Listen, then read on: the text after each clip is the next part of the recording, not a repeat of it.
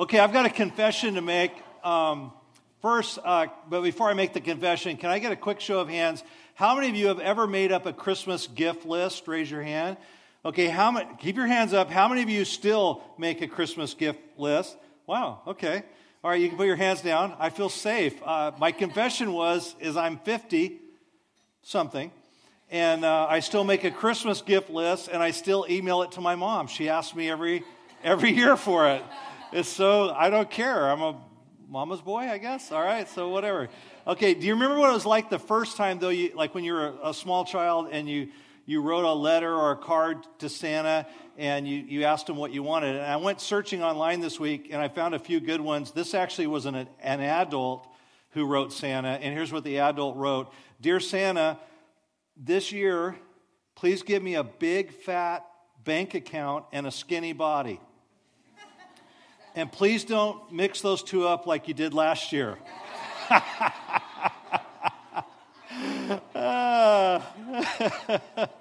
Yeah, that's what I sent him. No, I'm just playing. Okay. And then here's what a child wrote. And kids are funny. They're just so random. I get a kick out of them. So this was a little boy. He says, Dear Santa, I wanted to tell you I'm fine. I just what is he, only child or what? I mean, he's like, Dear Santa, I wanted to tell you I'm fine. And then he goes, I don't know if you can. Could you possibly make it so I can turn into a dragon, please? Or give me a pet dragon? Either one. Though I would like it if you could turn me into a dragon. And then he says, P.S., have a happy Valentine's Day? I mean, clearly this child's a bit confused about holidays. It's hilarious things that kids wish for when they feel like they can wish for anything. You know, like I want to be a dragon or I want to be a 49er. Like, why?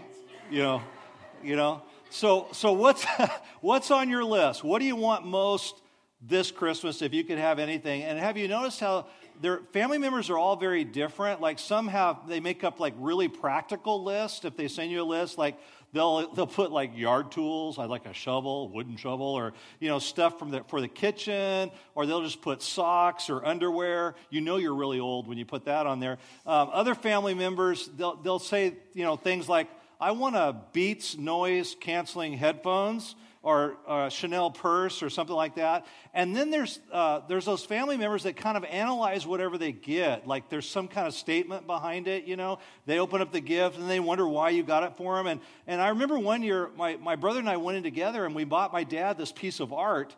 And it was this really cool brass eagle that you put on your desk. And my dad was just like, he wouldn't let it go. He was like convinced that our motive for buying him this is that it would outlast him and that we would get it back in the inheritance. And like, Dad, no, we didn't do that. One of my favorite all-time movie is It's a Wonderful Life. And I love the story. I love the story how through one man's life, through all the unexpected twists and turns of his life, he discovers what truly matters most. Life is wonderful. Life is wonderful. How many of you have noticed that the older that you get, that what you want most tends to become something less of some kind of material gift? You want more of those meaningful experiences, those moments of love with the people that you love, the deeper things. And so this week and next, we're going to talk about, this is a 2-part Christmas talk series about It's a Wonderful Life, looking at what it means to live a wonderful life. Life goes on even when it's Christmas. We all have lots of memories when it comes to Christmas. And for some of us, those are joyful memories. For some, they're sad. For some, they're painful. And I remember one Christmas in particular that really got Tracy and I thinking about how wonderful life is. Our son Isaac, our youngest son, when he was 13 years old, Isaac was born with cerebral palsy. And by the age of 13, he'd had multiple surgeries where they had to lengthen the Achilles cord in his heel to try to get his feet to go flat. But over the 13 years, one of his legs, his left leg, had begun to twist, and his foot to the point where his foot was literally facing backwards. And so he was having surgery that Christmas at Shriners Hospital. It's a brand new hospital in Sacramento. And the surgery required that multiple things. They literally severed the hamstring in his leg. Then they cut the tendon in his calf to lengthen his heel so it would go down flat. Then they cut the leg bone in half and rotated his leg And then they placed a 2-inch to 6-inch plate on the side, and they bolted his leg back together. And the surgery went really well, and we were just so thankful that Christmas for an organization like Shriners, who, because of their generosity, it made this really important surgery possible for our family. We were living in a small town called Lincoln, and our income and pastoring we were barely making enough to meet our family's basic needs, let alone a really expensive surgery like this. And the Shriners Hospital that we went to, it was brand new. It was really, really warm. You know, I don't know about you. You go in a lot of these hospitals, it's like a mortuary. It's just white walls and tile, and it's cold. You're freezing just walking through the hallway. But this was a beautiful, beautiful hospital. Warm carpet, warm walls. And in this lobby area that you walked in was this gigantic Christmas tree, and there was this sound of Christmas music that was kind of floating down all the hallways. And after the surgery, I remember sitting next to Isaac's bed, and I was holding his hand, and I was counting my blessings. And what a blessing from God, I thought, to be entrusted to care for a special needs child. And so as I sat there holding his little hand, the Christmas music in the background kind of began to fade, and my heart was filled with this wonderful thought. Life is wonderful. Life is wonderful. And as if Isaac's surgery wasn't enough to be thankful for that particular Christmas, it was 3 weeks earlier that my mother's life had been spared. While doing an ultrasound for gallstones in her gallbladder, they had discovered a cancerous tumor there in her right kidney. And the cancerous tumor would have silently killed her over time within 1 to 5 years. But the gallbladder symptoms served as an alarm to reveal a much bigger problem. And it was one of those seasons where you realize so much could have gone so bad, so wrong, but by God's grace, so much had gone well. And I remember feeling like George Bailey from the movie It's a Wonderful Life, where at the end of the movie, you know, he gets this gift that he gets to see the impact of his life. And what would it be like to have never been born and not see the impact of your life and not be aware of it? And very few people get that gift. But at the end of the movie, the whole town kind of gathers around there at their home, and George has been rescued by all of the community together, his company and his family's home. And he's able to see the gratitude of the community and their return generosity to him for the way he's lived his life. Now, not every one of us gets an opportunity to see that kind of thing. In fact, if I were God, that's one of the gifts I'd like to give to everybody, because I think very few of us are aware of how important each and every one of your lives really are and how much they really matter to the people that are around you, because most of us are not really good at expressing that love or the depth of our love and genuine care for one another. But that Christmas, apart from the health of our family, the greatest gift was seeing the generosity of our church family that kind of rallied around us and supported us. And so that Christmas was filled with gratitude because we had so much to be thankful for. Yet this is a season when many people are not content during the month of December. And they're reflecting on all the things that they don't have or whatever it is that they wish was different. And some of us, no matter what the year's been like, we're not content. But contentment comes when we realize that God has provided everything we need for our present happiness. That we live in a world that tells us enough is never enough. That you can have one more product, one more purchase, or you're just one person away from what you really need for happiness. And it all starts innocently enough. I remember when I was a small child, McDonald's was a big deal, and I was told that all I needed was a Happy Meal and a toy. And have you ever tried to buy some Happy? You know what I'm talking about? You know, just try to buy some Happy and feel better for a moment, and then it goes away. And so I want to talk about this. You can take notes on your smartphone or wherever you want, but here's 4 things to know about contentment. The first thing is that contentment is a mindset. In Philippians 4, verse 11, it says, I've learned how to get along happily, whether I have much or little. I know how to live on almost nothing or with everything. I have learned the secret of contentment. Contentment is an attitude of heart. It's a way of looking at life that must be a purposeful practice. You see, contentment is a choice that I make in the morning, mid-morning, at noon, mid-afternoon, evening, when I lay my head down on the pillow at night, and when I start all over again. It is a practice, a discipline, if you will. It's a way of viewing your world and your life. It's a choice in your mind given two thoughts, one of contentment and one of dissatisfaction, that you literally choose contentment. Contentment is not a result of your circumstances. It's not about whether or not you have a loved one in a hospital or a mom that almost died. Contentment is an inside job. Helen Keller, who was born blind, she said these words, "Everything has its wonders, even darkness and silence. And I learn, whatever state I may be in, therein too be content." Contentment is a learned behavior. It's a choice. It's an attitude to be cultivated from our own personal view of our lives. It's not a wonderful life because everything is easy or because everything goes your way or because you don't have a list of all the things that you wish would be different. It's a wonderful life because life is filled with wonder. Does the person with $10 million have more contentment than someone who has 10 children? The correct answer is no. The millionaire has less contentment because he always wants more, while anyone with 10 children usually does not want any more.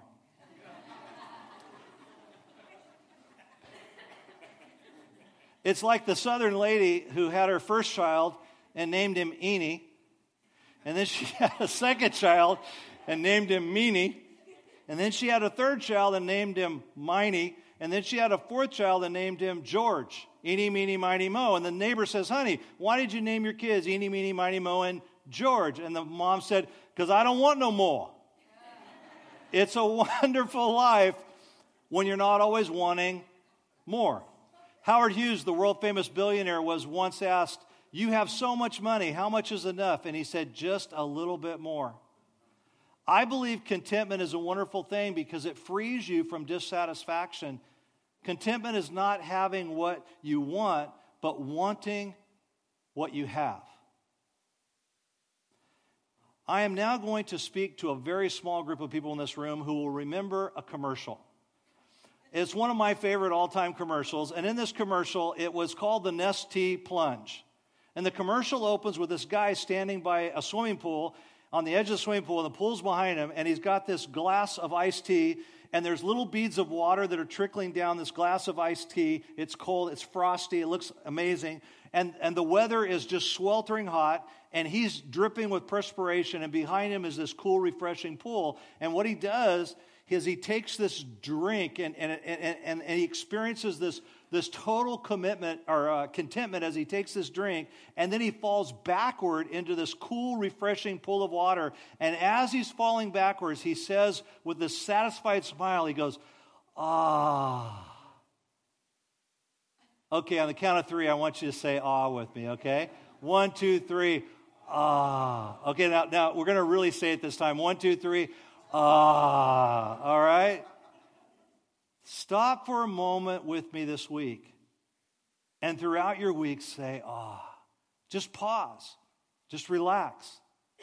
Say it with such deep satisfaction. Exaggerate it. That's what contented people say a lot. They say, "ah." That night, I went into the lobby of the hospital for a break, and then I walked back down the hallway to Isaac's room, and he was there in his hospital bed, and they were just disconnecting all of the tubes and all the wires from his body. And I remember walking over and fluffing up his pillow behind his head, and he had this cute little body with his little robe, and his robe's all bunched up, and so I'm pulling it out from underneath him and straightening it, and then I go over and I get the TV and I roll it over to the foot of his bed and turn on the video games and hand him the controls. And as I walked out of the room, I just said, "ah."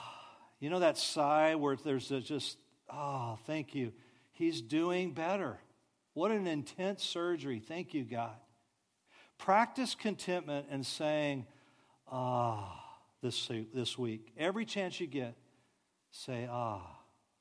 When you sit down to a home-cooked meal, just say, "ah." When you finish your prayer, say, "amen." When you climb into your car and you put that key into the ignition and it starts and it's a really cold morning, it started. You know, when you find yourself in traffic and it's bumper to bumper around here, find that really nice radio station, the Christmas music, lean back, relax, and just go, there's nothing I can do about this, right? When you arrive home, put the key in the lock of the front door and you turn it, and it's those first few steps into your home. And as you just enter your home, just stop and just say, I'm home. I'm home. It's a wonderful life when your mindset is on being content. Number 2, speak optimistically about your challenges. Notice I call them challenges instead of problems and issues. Even that helps, just changing your terminology to challenges, to view your situation with a less negative twist and attitude towards it. When I first began to speak of my mom's cancer to people that I knew, I said to everyone, it's a very hopeful situation. I would say, my mom has cancer, but it's a very hopeful situation. As cancer goes, it's one of the best scenarios. After Isaac's 3-hour surgery, the doctor comes out to greet our family and all of our friends in the waiting room. And when the doctor finished his report and told everybody, I said, well, things are on their way back to normal. You may have financial problems at the end of the year, but you can tell people, yes, we've got our struggles, but I've got a plan next year. I know what I'm going to do, and I'm going to enroll in Financial Peace University when Brave Church offers it in February. I'm going to learn. I'm going to grow. I'm going to look for a better job. I'm going to learn a new trade. Whatever it takes, I'm going to change my circumstances, my challenges, my situations. It's oftentimes we look at situations as if we have no control, like we have no action that we can take. Maybe a friend notices how hard your marriage has been, but how you speak well about her and him, how you respond well, how you say things like, you don't say things like, my spouse is a mess, or whatever, right? You say, yes, we're having our challenges, but we're changing, and we're going to have a better future together. And you speak those words of life and not death. Being positive doesn't mean you're avoiding reality. A lot of people struggle to be content because they take their realism to an unhealthy extreme and become pessimistic. Pessimistic attitudes that say, you know what, I can never be content because no matter how good it is, there's always something. I go through the list of all the things that need to happen, and then I create a whole other new list, and you never get off the treadmill. The joy of a wonderful life gets robbed because of the way you live life. If someone says, you know what, you've got bad breath, just say, well, do you have any gum? I don't know where that came from. Stop it. All right, we've all got our issues. All right. Ralph Waldo Emerson said, difficulties exist to be surmounted. Practice being grateful. Practice looking for the good. Practice using positive words to describe your reality. Words that are infused with hope. In 1 Thessalonians 5:18, in everything give thanks, for this is God's will for you in Christ Jesus. It's easy to be thankful for good gifts, but to cultivate gratefulness for bad gifts. Every year there's always these Christmas parties and family Christmas parties and things like that where they do the Christmas exchange thing. Have you ever done that? You know what I'm talking about? Where you buy a gift, it's $10 or $20 or whatever. You wrap it, and then you get in a circle, and you put all the gifts in the middle, right? And then there's these rules where you can pick a gift and unwrap it, but once it's opened, it can only be passed so many times. And so basically what this game involves is swapping gifts, then there's stealing, and then very aggressive behavior. And our family used to do this every year, our extended family, so it was a very big circle, and we would go around the circle, and if it was your turn, okay, do I want to open this unknown gift, or do I want to steal it from, my Nana, or whatever? What do I want to do? And every year, someone gets stuck with a bummer gift. Every year, the gift that nobody wants. And I think to myself, why? why does someone always buy a bummer gift? Like, where's the IQ level of our family? Like, why does every Christmas somebody have to go away with a stupid gift? Just because it was a dumb gift, right? I mean, what were you thinking when you bought the bummer gift that was going to create a bummer for somebody's Christmas, right? And yet you did that, you know? In life, there's always somebody who always has a worse day than you. But some days, you know, bad days, they become more and more miserable. We take the day and we make it worse than it is by the way that we rehearse hysterically our day. The opposite of being content is complaining. And as adults, we get very sophisticated with our complaining. We couch it as if it's somebody else's. We cast suspicion on somebody else in some way, when in reality, all we're doing is being a complainer. And so I wrote down four complainers, four general groups of complaining, and I actually thought of more after I wrote this, but here's some complainer types. There's the whiner, who always say it's not fair, whiner. There's the martyr, no one appreciates me. You have no idea what I do around here. The cynic, nothing will ever change, so, you know, it's just never going to change. The perfectionist is, yeah, but it's not the way it could be. It's not the way it should be. All four mindsets have the capacity to drain the oasis of contentment right out of our lives.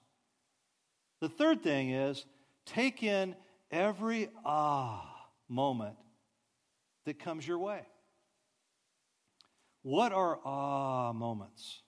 I remember when Isaac was in the hospital after his surgery, and my parents stopped by with this brown bag, and my mom was really excited.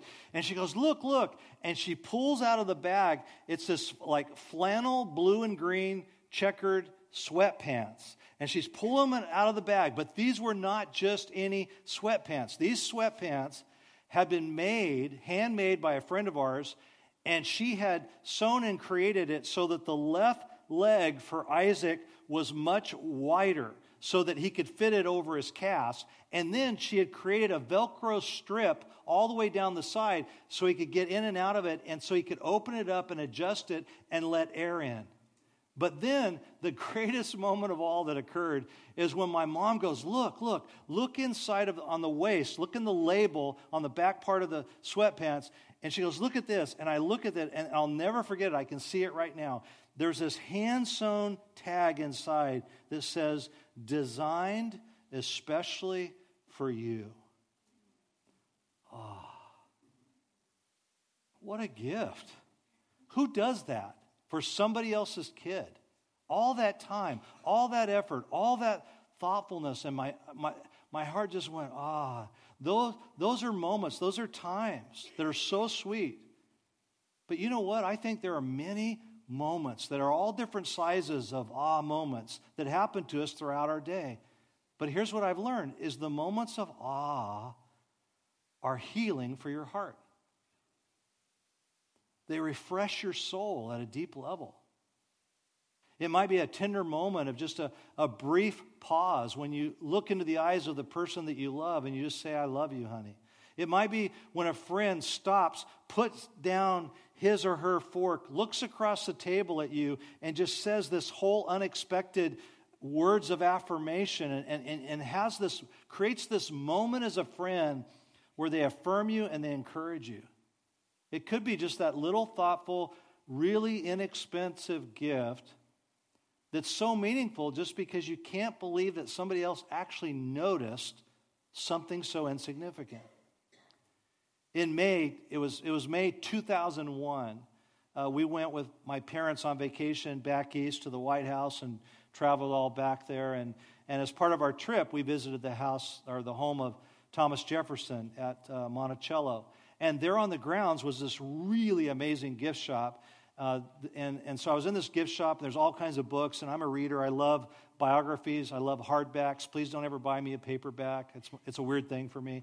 But I really like hardbacks. I love biographies and reading about great people. And so I came across this amazing book, and it was called George Washington, The Character and Influence of One Man. And I was just struck by the book, and I'm looking at it, and I just mentioned, man, I'd like to own this someday. It was one of those really expensive, it was like a $75 book or something. So I put it down. Last Christmas, 2014, I open a gift, and here's this book. 13 years later, George Washington, The Character and the Influence of One Man. I look up, I asked my Mom, how did you remember that I wanted this book? And she says, without any fanfare, just, you got to know my mom, she's so sweet. She goes, oh, I just had written it down on a piece of paper, the name of the book and the ISBN number, so that I could track it down later and order it for you. And I kept it in my wallet and moved it from wallet to wallet. Mom, how long have you kept this piece of paper in your wallet and moved it from wallet to wallet? She goes, 13 years. And I go, oh, what a mom. Now, only if my dad could be like her. No.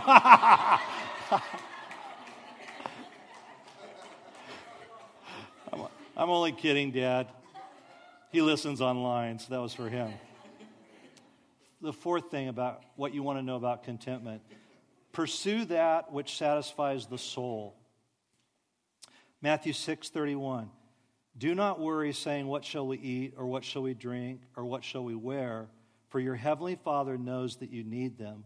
But seek first his kingdom and his righteousness, and all these things will be given to you as well.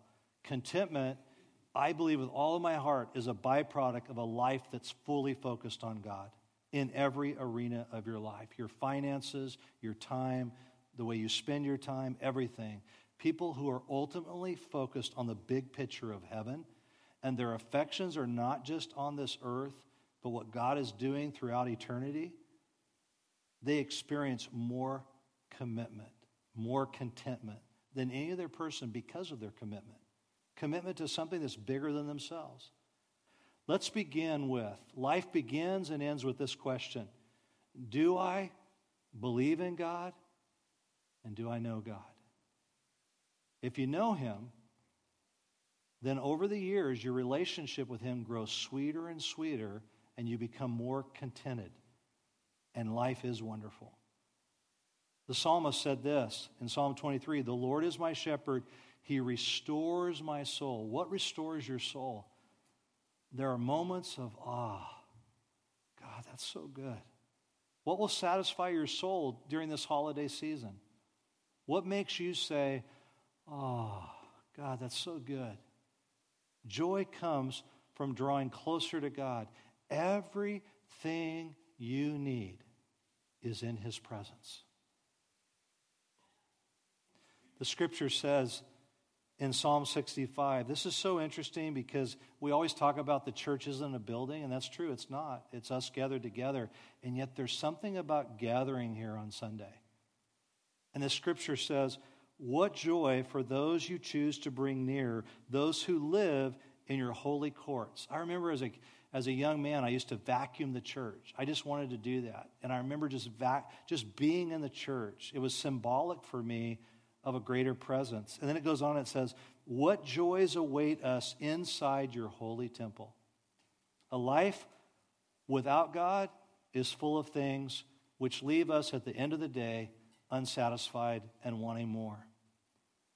Back at the hospital on that Christmas night, for the first time, Isaac had just gotten out of his hospital bed on his own power, and he was able to walk with a walker. And it was like, oh, this is great. And then I had a friend stop by the hospital. She's Filipino, and she made us Filipino food. Oh, I mean, here it is all these years later, and I was like, oh, Filipino food. Ah, it's a wonderful life when you're content. Remember, contentment is a mindset. You get to choose. Speak optimistically about your challenges. Take in every moment that comes your way. Let it heal you. Let it heal your soul. And pursue that which satisfies the soul. Try it this week. Look for all the moments in your life around you and just drink them in. This is what God meant when he wrote these words through the Apostle Paul in Philippians 4, verse 8. Finally, brothers and sisters, whatever is true, whatever is noble, whatever is right, whatever is pure, whatever is lovely, whatever is admirable, if anything is excellent or praiseworthy, think about such things. Whatever you've learned or received or heard from me or seen in me, put it into practice, and the God of peace will be with you. Let's pray. Father, we thank you for a wonderful life. Thank you for all the ways that you've worked through all the things in our life for good. Thank you for the awe moments that we've experienced already today and are going to experience throughout our day. Thank you for the awe moments that are all around us this week. We are so grateful as a people. We love you, Jesus. Amen.